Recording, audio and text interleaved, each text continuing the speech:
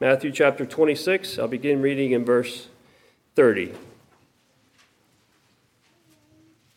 And when they had sung an hymn, they went out into the Mount of Olives. Then saith Jesus unto them, All ye shall be offended because of me this night. For it is written, I will smite the shepherd, and the sheep of the flock shall be scattered abroad. But after I am risen again, I will go before you into Galilee.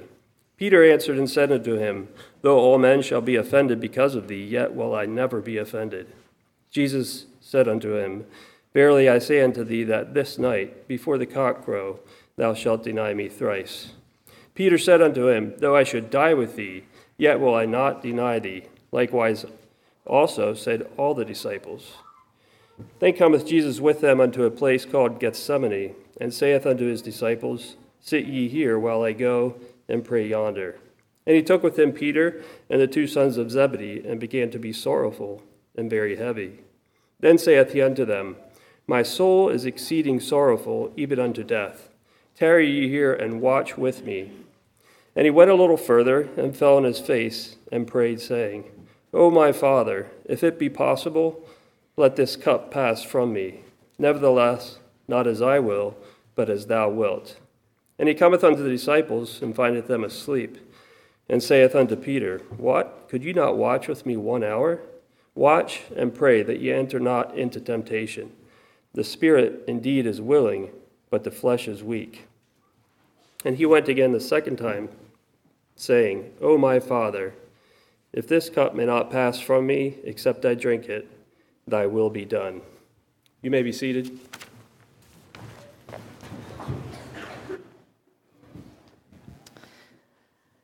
Who in the days of his flesh, when he had offered up prayers and supplications with strong crying and tears unto him that was able to save him from death, and was heard in that he feared, though he were a son, yet learned he obedience by the things which he suffered, and being made perfect, he became the author of eternal salvation unto all them that obey him. Hebrews 5, 7 through 9. In keeping with the last number of times that I preached here at Weavertown, we'd like to look at another mountain experience together here today. And you guessed it, we're thinking about the Mount of Olives this time. The Mount of Olives is just to the east of the city of Jerusalem. It's a low mountain range that extends for a couple miles. And there's lots of, back in Jesus' time, and yet today, I understand, there's olive trees galore on the slopes, growing on the slopes. Many of them old olive trees. The Mount of Olives is mentioned a few times in the Old Testament. We think of David and Zechariah, but it really comes into focus, the mountain does, in the New Testament, especially with the life and the experiences of the Lord Jesus. And so we're thinking about Matthew 26 here today, not Matthew 22 anymore, Daniel, but now Matthew 26. The Mount of Olives was a favorite retreat of Jesus. You can see that in Luke 22:39. And it was a launching pad for the triumphal entry, which happened just a few days before the events of Matthew 26. It was the preparation ground for the crucifixion, as we see in the text here in Matthew 26. It was the site from which Jesus ascended to heaven, and it's the site where, when he comes, his feet shall stand on the Mount of Olives in that day, Zechariah tells us. As I think of all that, and think of what is happening here on the Mount of Olives, I read what Maurice Roberts has said about this time. The history of the world here reaches its highest moment. There never was anything comparable to this moment since the world began, nor ever would be. Gethsemane and Calvary, taken as one event, are the culmination of the ages. They are the climax of all history. They are the apex of the destiny of the world. This is the greatest thing that was ever done or could be done, that God in human nature would give himself a sacrifice to reconcile the world to God. What could be greater? What could be conceived of as even approximating to the glory and the majesty of so great an action? All the angels of heaven doubtless held their breath with astonishment as they began to see what was involved for Christ in the garden and on the tree. And I'm also thinking of something that Audrey Schenck wrote, published in the Sword and Trumpet a number of years ago. And she says, thinking about the events of Matthew 26. The suffering of the Lord Jesus in Gethsemane is too sacred for words. It is holy ground. Artists have tried to paint the scene. In their pictures, the Lord is kneeling. A halo shines round his head. The atmosphere is peace. These pictures fall far short. They do not show the cackling demons. They do not show Satan himself in the horror of one last desperate effort to entice the Lord to bypass the cross. They do not show the blood sweat on the Savior's face. They do not show him lying on his face in agony. They do not show the burden of the world's sins as they bore down upon his holy body and soul.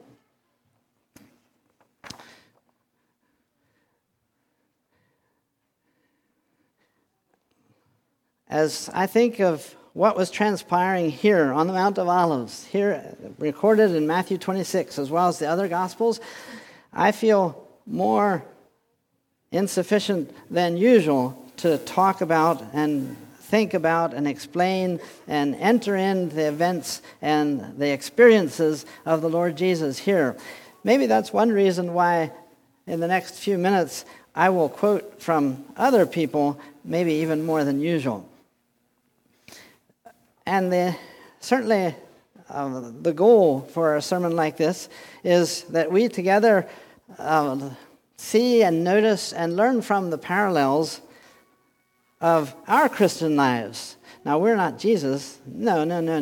But there are parallels that hopefully we can point out and that you can see and appreciate and be bettered from. I'm especially thinking about 4 phrases that Jesus speaks here in this text. 4 of them. And as we go through these 4, it would be neat, I think, if you would notice and remember that I think that point 1 and point 4 kind of sync and correlate. I think that points 2 and 3 do the same, are kind of intertwined and sync.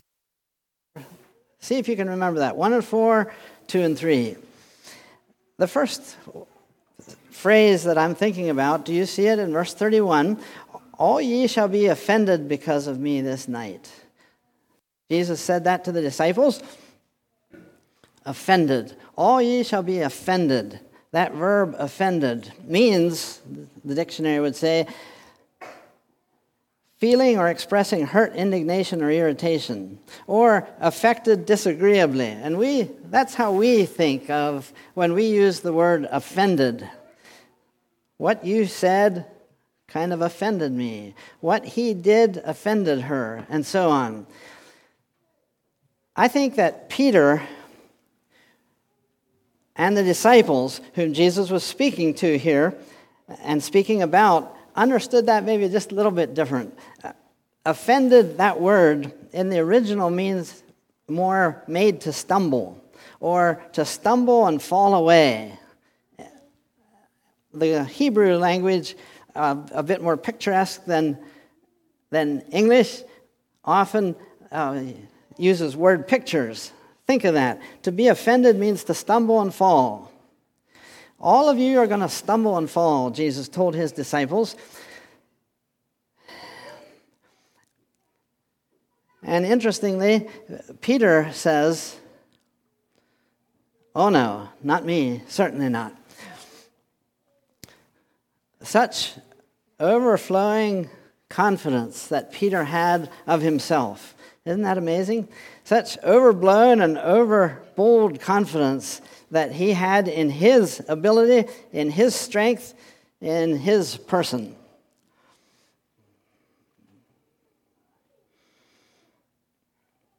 Such a self-confident person that he was, and that he would loudly say such words like that in a setting like this, maybe doesn't surprise us quite as much because it was Peter, but maybe you're thinking about the last phrase in verse 35. Peter was not alone in this, but all 11 or 12 disciples said that. And then I think about myself and others in our time and place. And I have said and shown my pride at various times in life. I can think of different things that I have said or done, or that others in my hearing, in my experience, have said or done. And if it's all right, I'm not going to mention any of those just right now. But the title, I wanted to mention the title earlier. What's to be experienced on Mount Olivet? What is to be experienced on Mount Olivet? Peter and the rest of the disciples experienced pride and arrogance and self-confidence and self-assurance and self-sufficiency. And before the night was over, before the next 24 hours were gone, they had stumbled and fallen away, stumbled and fallen, just as Jesus had prophesied and said that very night. And I'm thinking of verses from the Old Testament that they were familiar with and that we are familiar with. Proverbs 16:18.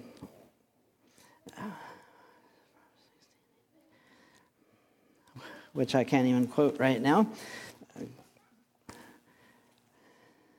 Pride goeth before destruction, and a haughty spirit before a fall. Pride goeth before destruction. And again, notice those words, destruction and a fall. All of you shall be offended, Jesus said. All of you will fall away. And that includes the capacity of us, Christians in the 21st century, just as much as it did the disciples of that time. Another verse in Psalm 118:8,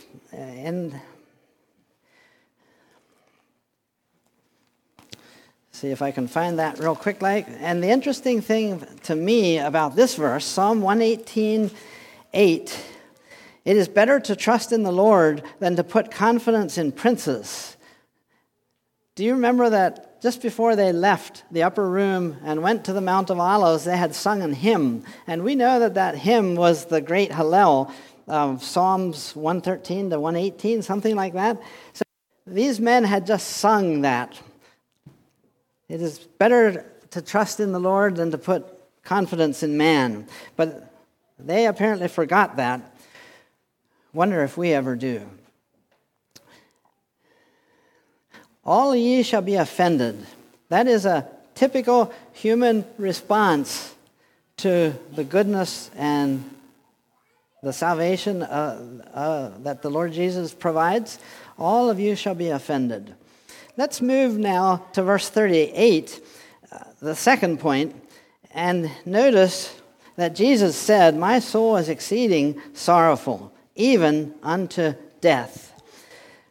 Luke 22:44 talks about how that he sweat great drops of blood. And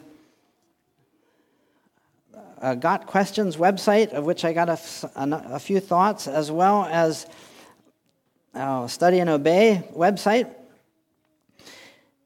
says this about those great drops of blood. And we're thinking about how he was exceeding sorrowful even unto death. And you will understand, you medically aware people, that I might not pronounce this word right, but let me try it. Hematotrosis is a rare but very real medical condition that causes one's sweat to contain blood. The sweat glands are surrounded by tiny blood vessels that can constrict and then dilate to the point of rupture, causing blood to effuse into the sweat glands. The cause of hematidrosis is extreme anguish. And we could ask the question, why was Jesus so anguished? Why was Jesus in such excruciating sorrow? And someone has said that one reason why Jesus was so extremely anguished here was certainly because he knew everything that was going to happen. He could see that and knew that from eternity past, and that often makes things worse. If we know that something terrible is going to happen and I just quote again, if Jesus did not know in detail what was going to happen to him, he would not have been so troubled. But he knew every scourge of the whip, every hit with the rod, every prick of the crown of thorns, every hateful insult, every hammer of the nails, every bruise, every cut. He knew it all. That was one reason, certainly, why Jesus was so anguished, but there was a second, more excruciating reason why he was so excruciated.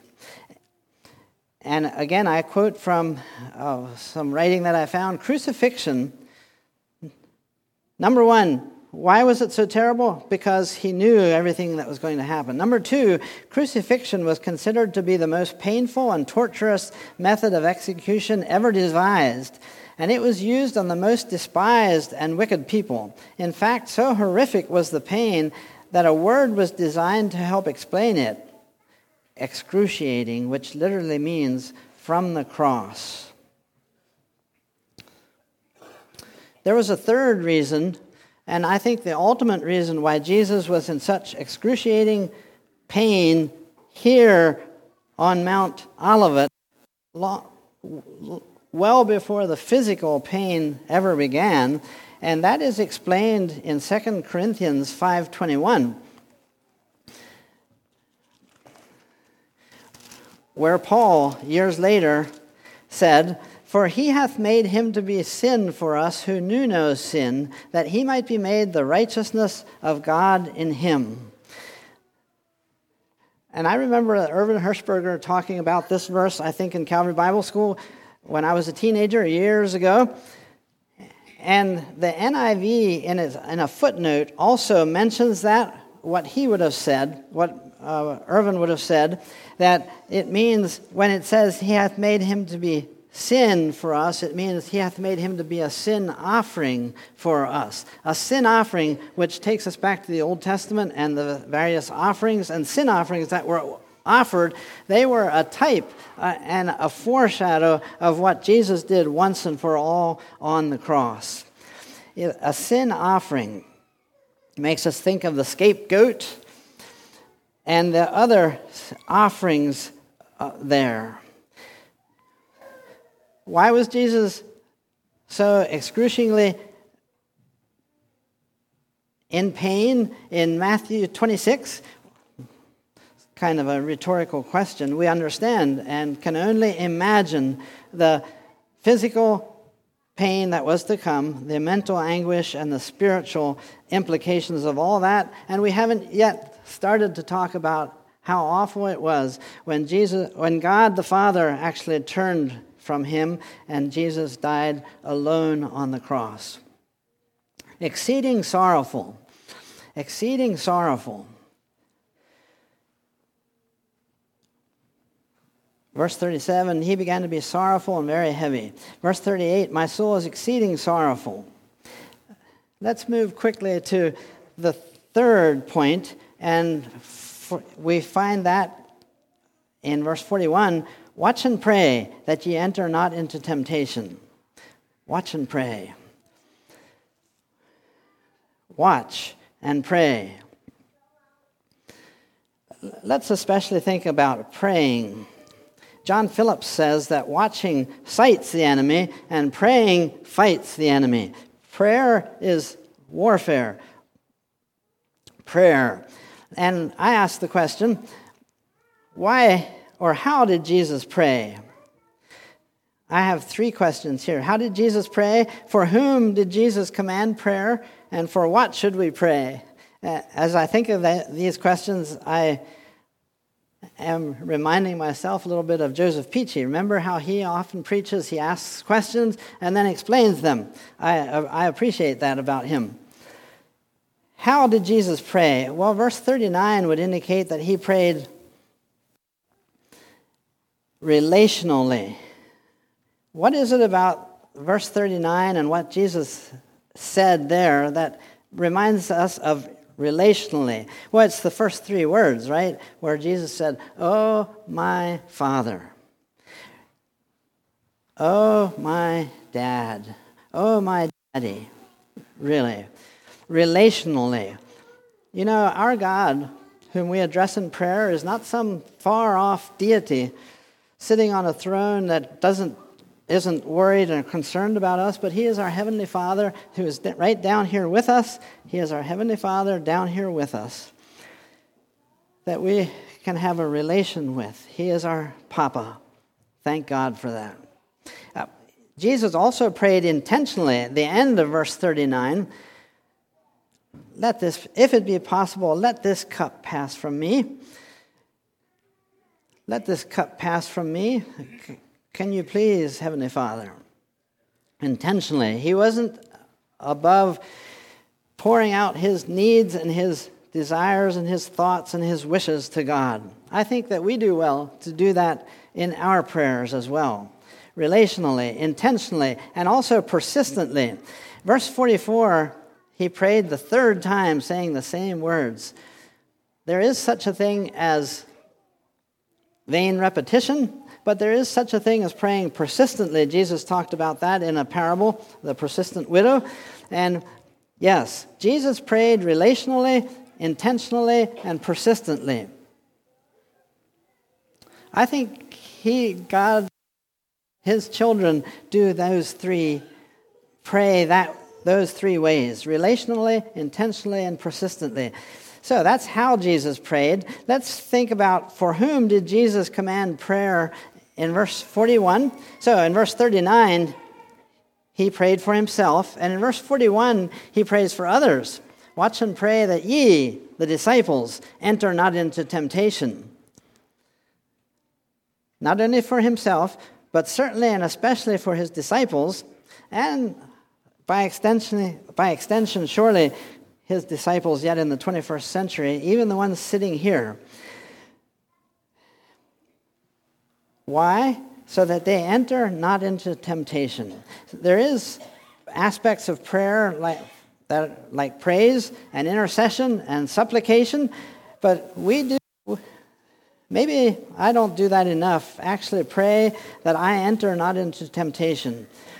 Pray that ye enter not into temptation. For what should we pray? Well, to avoid temptation.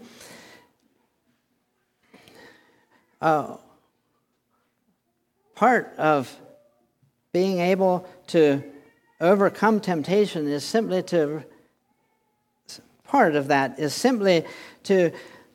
earnestly and honestly pray and thank and ask God to deliver us from temptation, like the Lord's Prayer also indicates.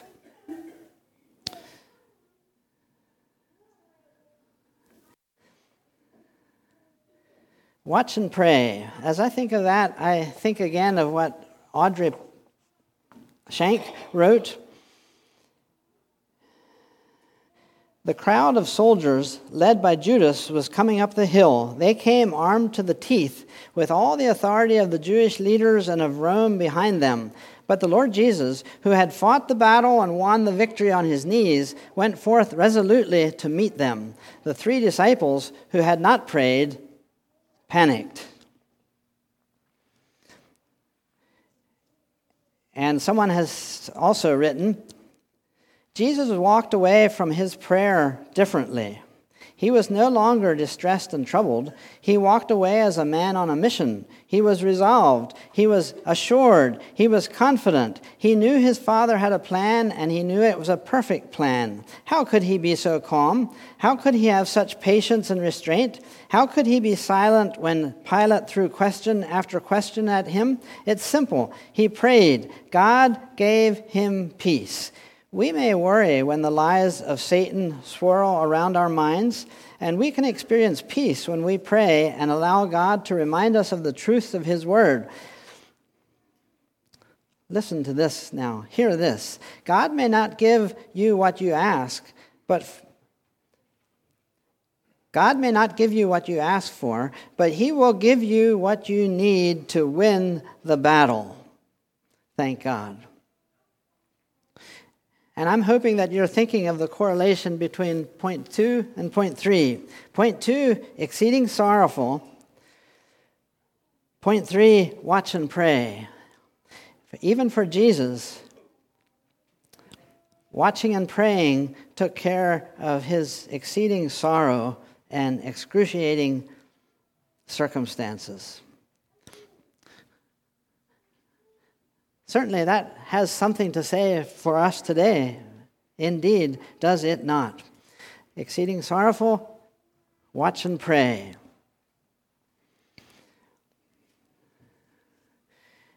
And I thought it was interesting that just in the last week or so, in my inbox appeared a blog from Ray Pritchard, and he wrote this, which I think is fitting as we think about watching and praying. Pray with your eyes open or shut. Pray standing or sitting. Pray out loud or silently. Pray with others or by yourself. Pray with hands folded or arms uplifted. Just pray. Which brings us now to the fourth point that I'm thinking of. It's in verse 2 as well as verse 39.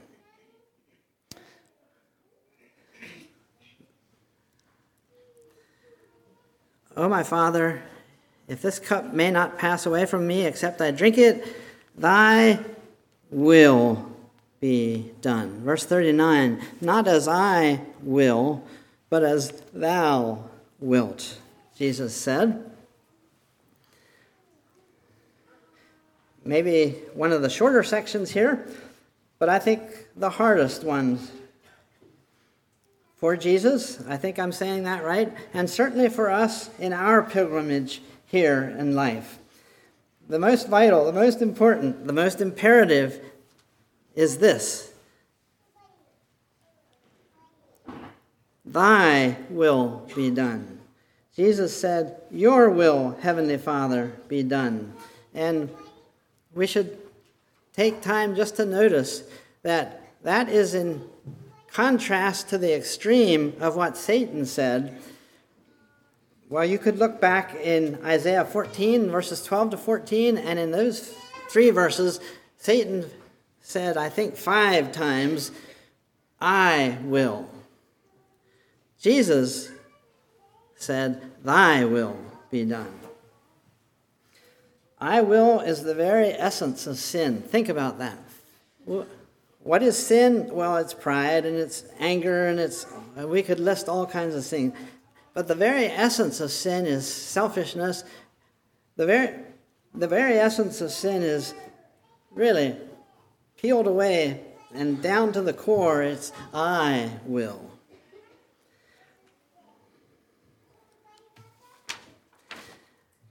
Patrick Reard has said, if it is thy will, is neither a limitation imposed on our confidence nor a restriction laid on our prayer. It expresses rather a feature of true prayer and an essential component of faith. The real purpose of prayer, after all, is not to inform God what we want, much less to impose our will on him, but to hand ourselves over more completely in faith to what God wants. The purpose of prayer, even the prayer of petition, is living communion with God. The man who tells God then, thy will be done, does not hereby show himself a weaker believer, but a stronger one. And I say, well said. To quote from Audrey Shank just one more time, a little poem that someone wrote. And this speaks to me. Laid on thine altar, O my Lord divine, accept this gift divine for Jesus' sake. I have no jewels to adorn thy shrine, no far-famed sacrifice to make, but here within my trembling hand I bring this will of mine, a thing that seemeth small.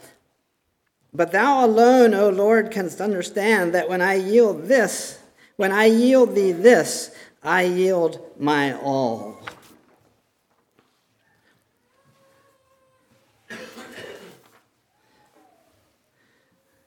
I think it's time here in these closing moments to try to answer the title, What's to be Experienced on Mount Olivet? Well, hopefully not that we are offended and that we stumble, although that is our human experience. But what's to be experienced on Mount Olivet? Maybe even the Lord brings excruciating and exceeding sorrows into our life. Often does. He knows exactly what he's doing when he does that. Certainly, what's to be experienced on Mount Olivet is that we watch and pray, that I do and that you do. And ultimately, that we say, that we pray, that you do and that I do, and live that his will would be done. When we give him his will, when we give him our will, indeed we give our all. Remember that correlation. The disciples were offended. They were made to stumble because of their pride and arrogance and self-confidence. Jesus, point 4, on the other hand, shows us the exact opposite of giving his will once and for all, and yet again to God the Father. Point 2 and point 3. Exceeding sorrowful led to, and then watching and praying led to Jesus being strengthened and ready for the cross.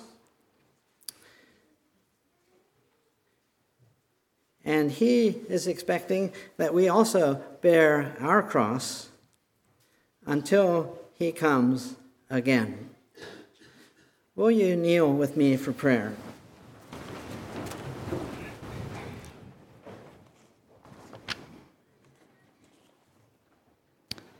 Our Heavenly Father, I thank you for the Lord Jesus Christ, your only begotten Son.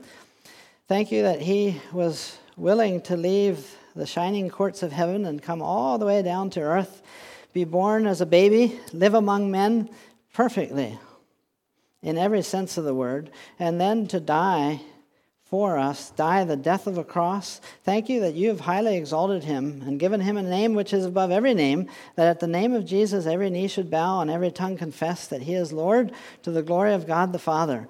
That ultimately is coming one of these days, when that will ultimately be done. But Lord, I pray that it would be the experience of every person here, every heart here, that we would give ultimate glory and honor to Christ Jesus, our Lord and Savior. Thank you that he was willing to give up his will, Heavenly Father, his everything.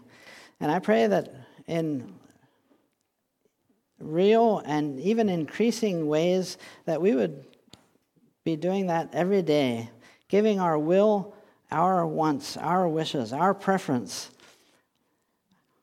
to Christ Jesus our Lord for his honor and his glory and for the good of the kingdom of heaven here on earth. Thank you, Heavenly Father, for your word. It's forever settled in heaven. Thank you, Lord, most of all for Jesus, and we pray in his name. Amen.